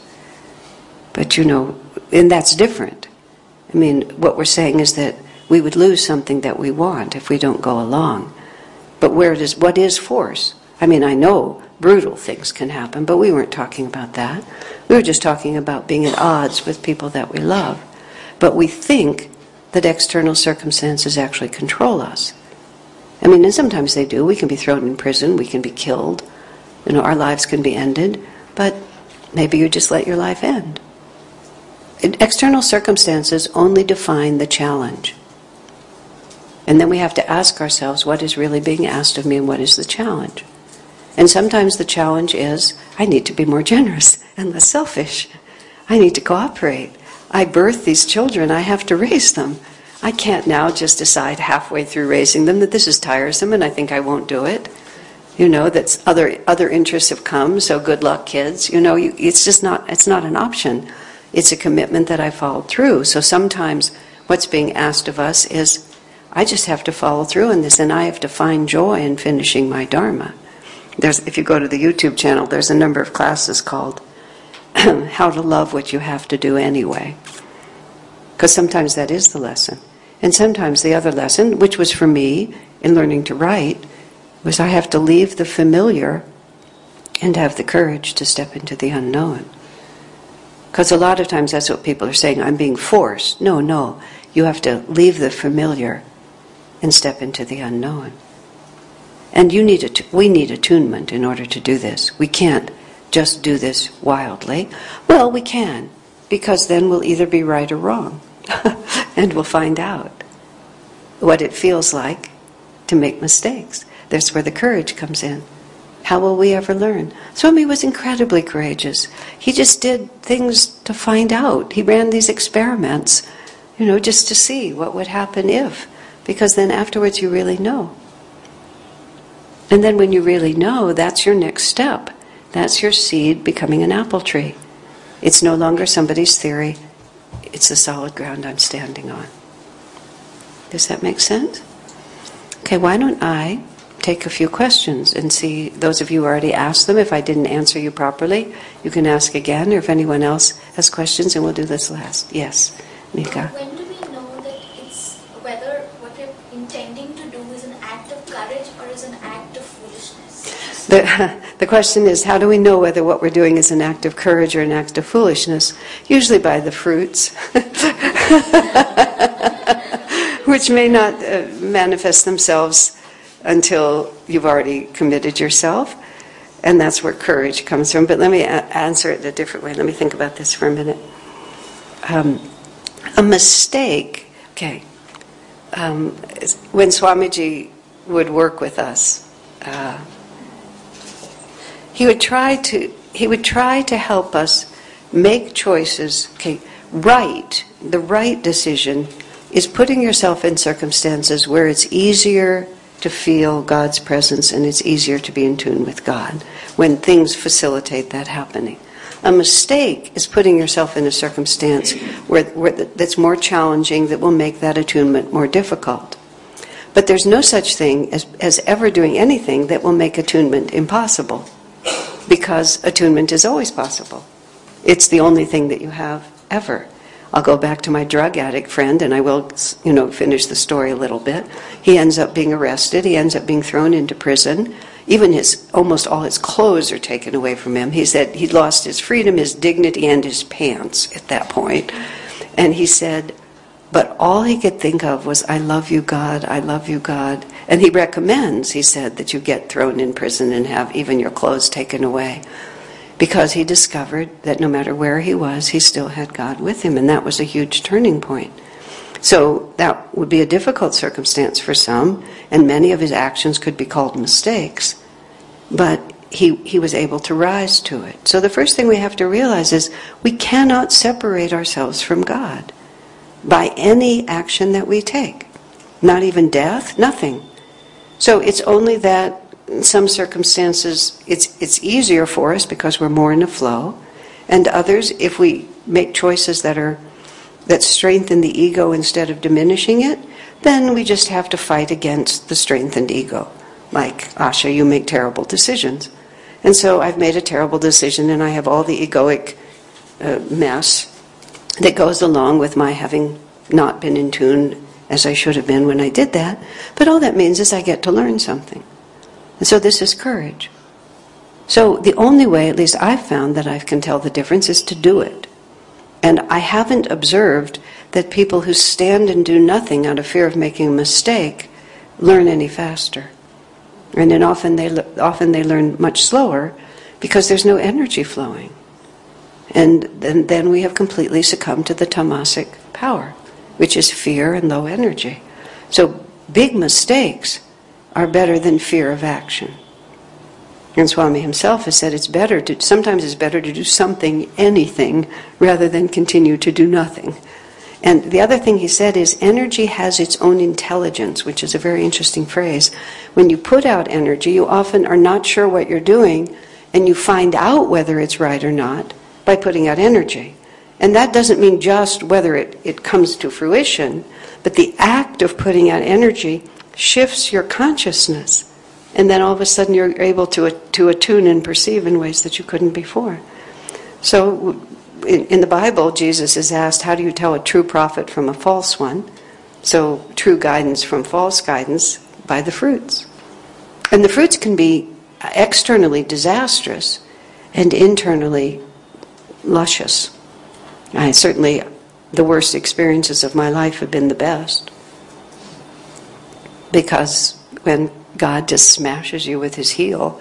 This is a very rather gross image, but it really works. I have a tube of toothpaste with the top on really tight, and then God takes his heel and he steps right on the middle of it, and because the cap is on tight, the seams split, so just everything just comes out all over everywhere. This happened to me a number of times in my life, and parts of me that I didn't know were there just pour out onto the sidewalk, and it's most unpleasant and often humiliating. But wow, look at that. I never knew this is who I was. I never knew these were potentials. And, once you recover from the horror of the whole thing, you've learned something that you didn't know before. And you ask yourself, I guess the only way to get from being a seed to an apple tree was through this. And I at least had the nerve to try. And then you pick up the pieces and figure out what to do next. Okay? Another question?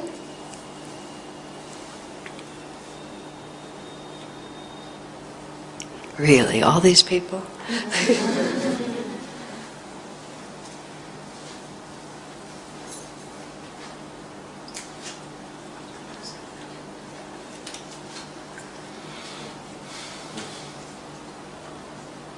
This one was given to me written. Let me see if they're... Wait, yes. Were you raising your hand or did I... We're adjusting your scarf. Partly answer the question, but it's still sometimes in life that divine perfection and the line between self-discipline, too much discipline, and then you said the darker side of meditation is aiming for divine perfection. So how do you balance that? Swamiji was asked how much discipline is enough discipline, and he actually answered it in a very simple way. He said that which you can do joyfully. Now, that's a little bit of a subtle answer. It's not so obvious, because that joy is different than pleasure. So what you can do pleasurably is not the same as what you can do joyfully. But even in the Gita, Krishna says the phrase is, of what avail suppression? Meaning that it doesn't work just to be at war with yourself. You have to actually be working with your own nature and redirecting it. So discipline with joy is, I know why I'm doing this. I'm not just doing this because I have to. I'm not just doing this because God will be mad at me if I don't. I'm not just doing that because otherwise I'll go to hell. I'm doing this because I understand that this will work for me if I can just persevere. So the joy of it is the satisfaction of knowing that I'm doing what I was born to do. And that also comes back to this solid ground that you can stand on. I know who I am, I know who I'm meant to be, and therefore anything I do that builds on who I'm meant to be is going to give me immense satisfaction. And we should discipline ourselves as much as we can, in the sense that it's part of trying to fight against the gunas. The tamasic energy that wants us just to keep on going as we're going is not really what we're doing so much that we're trying to shift as the inclination to want to do it. But as long as we believe that's really going to please us, and we're just saying, no it won't, no it won't, no it won't, and we're at war with ourselves. But you can say, I know I have enjoyed that in the past. I know that many people get pleasure from whatever that might be. But now I'm going to try to redirect myself. And we're all working together on this. And so that when I fail, or when it persists, whatever it is, it's all right. We're just working on this. Swami calls it directional development. We think development is absolute. Either I do it right or I do it wrong. That's not true. It's directional. I think of it this way. There's two kinds of actions within me. There are the actions which I commit, and there are the actions that I am committed to. And I commit a lot of actions that I'm not committed to. So I work on what I'm committed to, and then if I lose and I still commit it, I'm not committed to it. I can tell that this was a temporary aberration and eventually I'm not going to want to do this anymore. But if I really want to and I can't stop myself, and the effort to stop myself, whether it's a rude word or an extra pint of ice cream or watching a movie instead of doing my kriyas, whatever it might be, I'm doing it, I'm committing it, but I'm not committed to it. I said to one woman, I've said this more than once, but she was talking to me about she wasn't able to follow through on her morning and evening meditation. And so then I asked her, how much do you meditate? And she, told me like this. I said, well, you meditate regularly, don't you?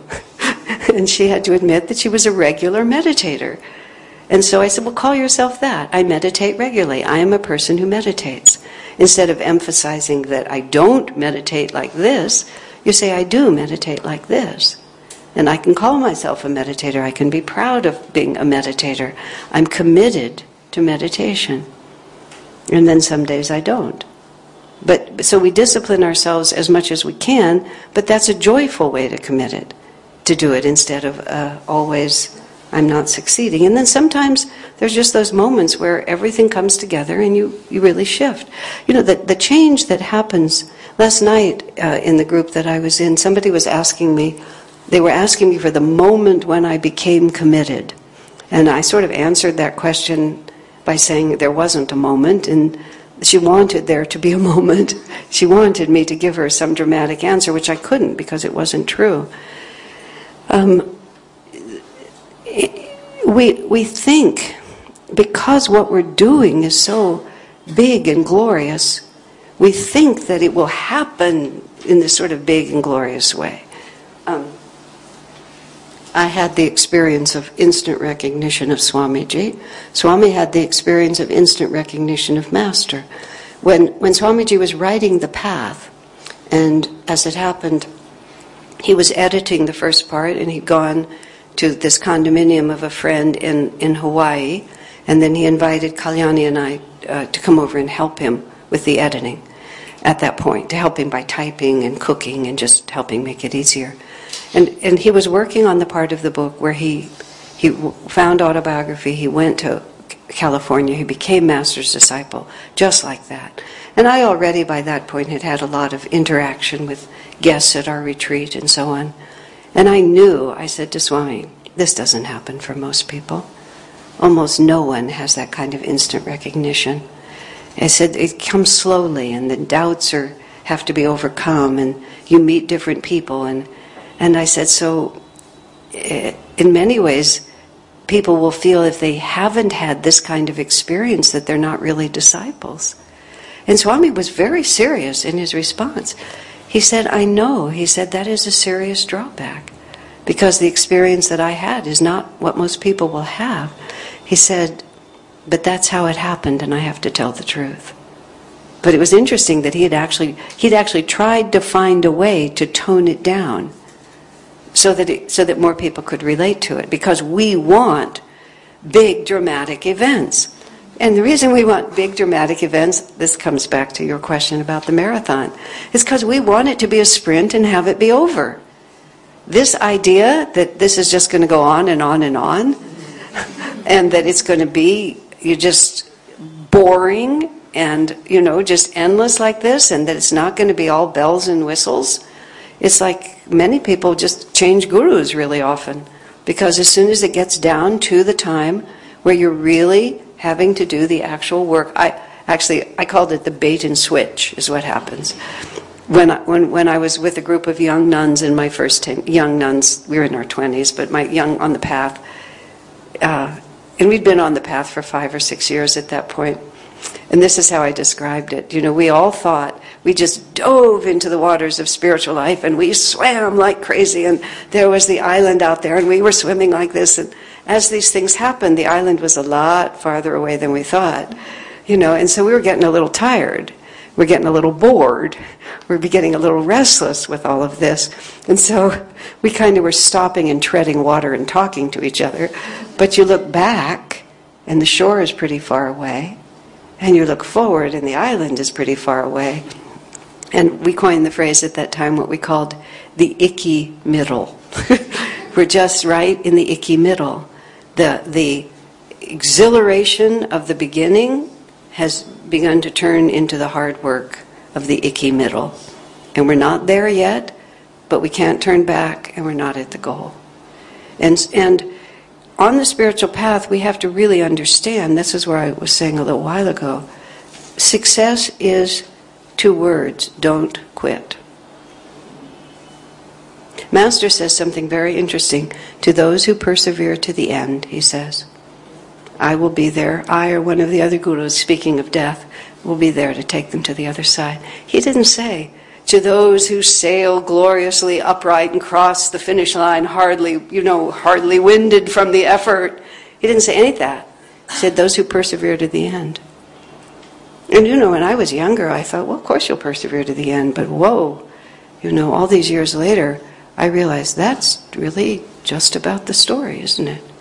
And so, with discipline, coming to there and coming to the marathon, we want to be able to just put one big gesture out and just have it be done, because we don't really want to have to actually transform ourselves. But the transformation of Kriya, those dramatic moments of transformation, sometimes they last, but most of the time, a week or 2 later, you can't really remember what it was. And you find yourself, I've resolved now I will get up at 4 o'clock every single morning and do 3 hours of meditation, and then I will energize twice, and then I will do my yoga postures, and you do it for 4 or 5 days, and then pretty soon it's just gone. But the way the real transformation happens is it's like water on a stone. It's just you don't even notice at first that anything is happening. But Kriya is a permanent transformation. And because it's permanent, it's like that seed becoming an apple tree. It's like it gets from here to there, but every time you're looking at it, you can't really quite even see what's changed. And so with ourselves, we just want to keep facing the right direction and pushing in that direction. And the question was asked about family and solitude and time with other people. Just do what you can. And especially do what you can sustain. And if it's smaller than your ideal, I set for myself, I set the least, this is partly just my psychology, but it works for me. I set the least that I can do. Because then I can always do that. And then if I can do more than that, that's great. But if I set the most that I can do and then collapse from it, it doesn't give me the self-concept of a person who can be victorious. And above all, what we want is to have the self-concept of a person who can be victorious. So all of our discipline needs to be set like that. And in order to persevere on the spiritual path, we need to define the spiritual path in such a way that I can persevere. And that's where attunement comes. God is my friend. He's not my enemy. I'll do this. As long as this seems like a good idea, I'll do this. And if it begins to wane for me, I'll talk to Divine Mother about it. This isn't working for me anymore. And if we're sincere, something will open up. It always does. And most of all, make sure that you can do what you set out to do rather than make it impossible. Does that make sense? Okay, any other questions or thoughts? I did have a question during the break about Maya, about darkness. And this is going to give me an opportunity to say something that everybody has their pet peeves. I've often heard people say, oh yeah, wait till you take Kriya, then your life will really become impossible. Meaning that once you get serious on the spiritual path, people say, the darkness will increase because the fight will become more intense. I think that's a terrible way to approach the spiritual path. Because what actually happens on the spiritual path is once you have God and once you have techniques and once you have a guru, it's just like it becomes ecstatically happy. Because troubles come to everybody in life. Now, that's the nature of this world. Master said, get away from my ocean of suffering. And we don't have to exaggerate it. Everybody knows how we struggle. So the last thing we want to do is to describe our spiritual path as increasing the struggle. What our spiritual path gives us is a concept of light, of beauty, of success, of a reason why this is happening, of a power that we can cling to. And it's just we become more aware. It's not really that the darkness increases, is that we've become more aware of the light. And whereas we used to just float with whatever happened and just be like a leaf in the breeze without any direction at all, now that we're on the spiritual path, we actually try to hold on to a point of light. And of course, if you hold on to a point of light, you become more aware of the wind that's blowing. If you just ride the wind, you don't even know it's blowing. You just get carried away and don't know where you're going. So by no means does dedication to the spiritual path increase the difficulties in your life. It just suddenly gives you an alternative to them. And when you have that alternative, then yes, you've put a rock in the river. And now the current is trying to carry you and you've decided to resist the current. But that is a reason for rejoicing. Because otherwise, one more incarnation just gone. You know, incarnations just sail by so fast. At the stage of life that I'm in, I'm just so impressed that just incarnations just sail by. And so we really have to make this decision just to do it. Darkness will come. Every life has a quota of misery. This woman came to Swamiji and she was explaining all the difficulties in her life. And Swami said, yes, but now that you're a disciple, you understand, that they're taking you to God. She just kept complaining. He said that about 3 more times, and then finally he just gave up. He decided, well, she just wanted to be miserable, so he would let her be miserable because she couldn't hear his answer. And his answer was, oh yeah, I'm an apple seed becoming an apple tree, and everything is for a purpose now. God has reached out and he's pulling me toward him. And as he pulls me toward him, all these other things that I've been clinging to, they have to be taken away from me. But why would I lament that? Or I'm being given an opportunity to become great. And no, it's not as easy as just blowing in the wind. But really, if you just blow in the wind, just one more lifetime gone away. I mean, look at people who have no spiritual life.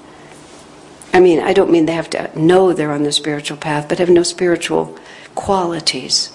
People with spiritual qualities, whatever they call themselves, always look different than people who don't. And yeah, there's an effort involved. That's just the way God made it. Master had an argument with Divine Mother, he said. He said, why must you always teach your children through suffering? So I feel if Master himself objected, I think we can object. But unfortunately, I have to speak for myself, unfortunately it works. There are many things I never would have learned if I hadn't been pushed to learn them. So, any other questions or thoughts? Yes. Swamiji, I read somewhere, didn't believe in telling people, sermonizing them too much. Right. So at one place it's written that I tell someone his mistake once and then after 10 years, I again see what he's up to. So my question is that in a spiritual path, one is not, it's about self-transformation, so we cannot tell others too much to change. Right. So what about children as a mother? Okay. Swamiji, I mean, the story that you tell about how Swamiji would give someone a little bit of advice and then wait years before he'd give them more, and he didn't just sit down with people and say, you must do this, you must do that. And how does that relate to raising children? Here's the unifying principle.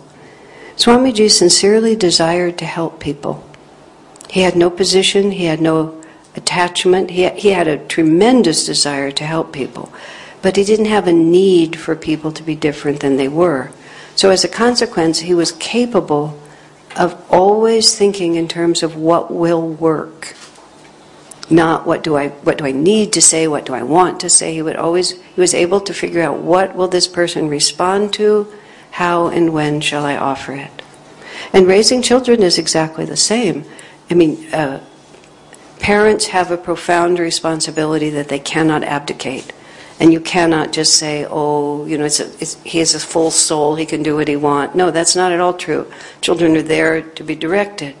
But what you have to ask yourself repeatedly is what will work? And if you just say, how can I be effective in this responsibility? Because that's all Swami was doing. He would tell person, he would have, and may well have, given somebody advice every 15 minutes if he thought that would work. If he was more circumspect, it was because he knew that they would only be receptive to this comment now and that comment later. And if he said all this stuff when they weren't receptive to it, who is he serving? So it's very difficult with young children. I mean, I've watched and I've worked with children enough to know. You want to say, pick up your shoes, pick up your shoes. No, pick up your shoes, pick up your shoes, pick up your shoes! But after a while, it's not effective. So you have to, and I can't give you parenting right now, but that's what you have to constantly ask. Not what would I say, but what will work. And that requires a tremendous amount of energy, but that's the job. And that's why renunciates don't have children, because it's a giant job. But once you've got it, you don't, as Swami said to me, you don't get out of karma by doing it badly. You get out of karma by mastering the challenge of it. And this couple came to Swamiji once because their 13-year-old son was giving them a lot of trouble. And they sat down and they were explaining this big issue. And Swami's first comment was, well, sometimes parents have to accept that, they just got a lemon. That expression means that they got one that was flawed. That one of your children is just a lemon. He's just not a good kid. And the parents were just horrified. Like Swami said, my firstborn son is a lemon. It's like terrible. But he just let that sit for a couple of minutes because the parents, they weren't able to actually impersonally evaluate the son. He's my son, he must be good. If he's not good, it must be my fault. So he said, well, maybe he's just a flawed person. And nothing you do is ever going to work. And then he said, but I don't think so. And then they were able to have the discussion. But that's what you have to be able to stand back far enough and say, who is this child? And here's a technique you can try. I find it works with adults. It also works with kids too. You not only pray to God, you pray to the superconscious dimension of the child. And you just look at your little 5-year-old or 8-year-old and you say, what are you trying to accomplish and how can I help you? And I've certainly found when I'm just completely have no idea what to say, when I ask the soul of the person silently, what am I supposed to do with you? Very often their divine wisdom will come into your head and you'll say something you'd never considered before because you're all in this together. And you can see how much self-discipline, attunement, and determination it would take to be able to stay in that kind of consciousness with your children, which is why they're given to us. Because we get to become saints. At least potentially. All right. Well, why don't we take just 5 minutes? Let's sit in a meditative way.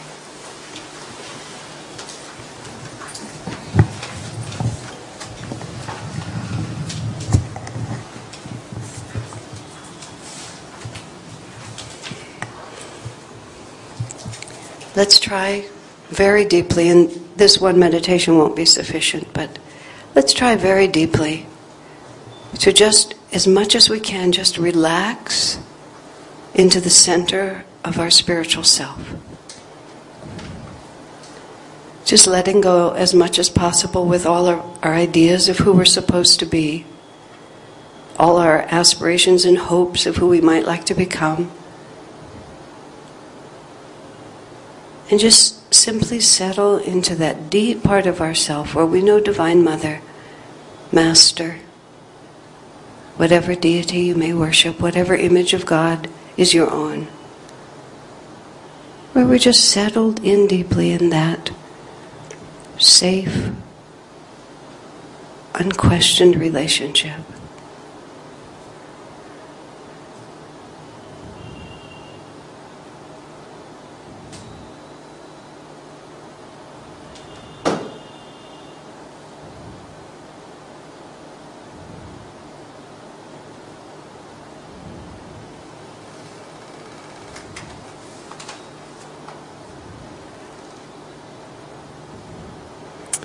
And looking out through the spiritual eye, looking into the spiritual eye.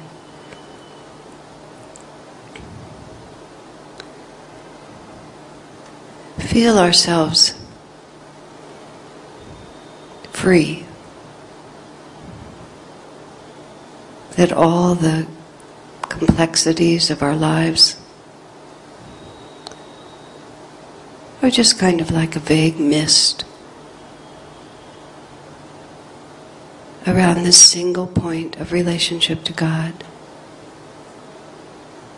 It all's there, it all has to be dealt with.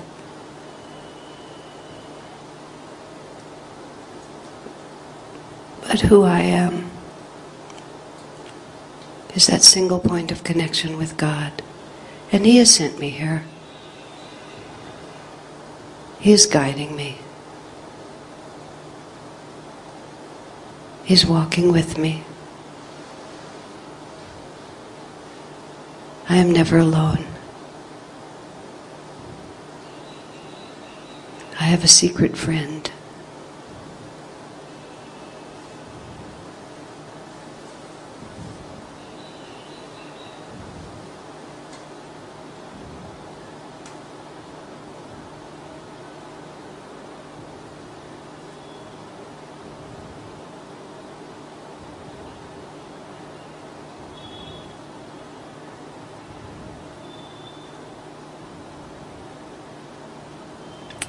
Let's pray together. Heavenly Father, Divine Mother, Friend, beloved God, Jesus Christ, Babaji Krishna, Lahiri Mahashaya,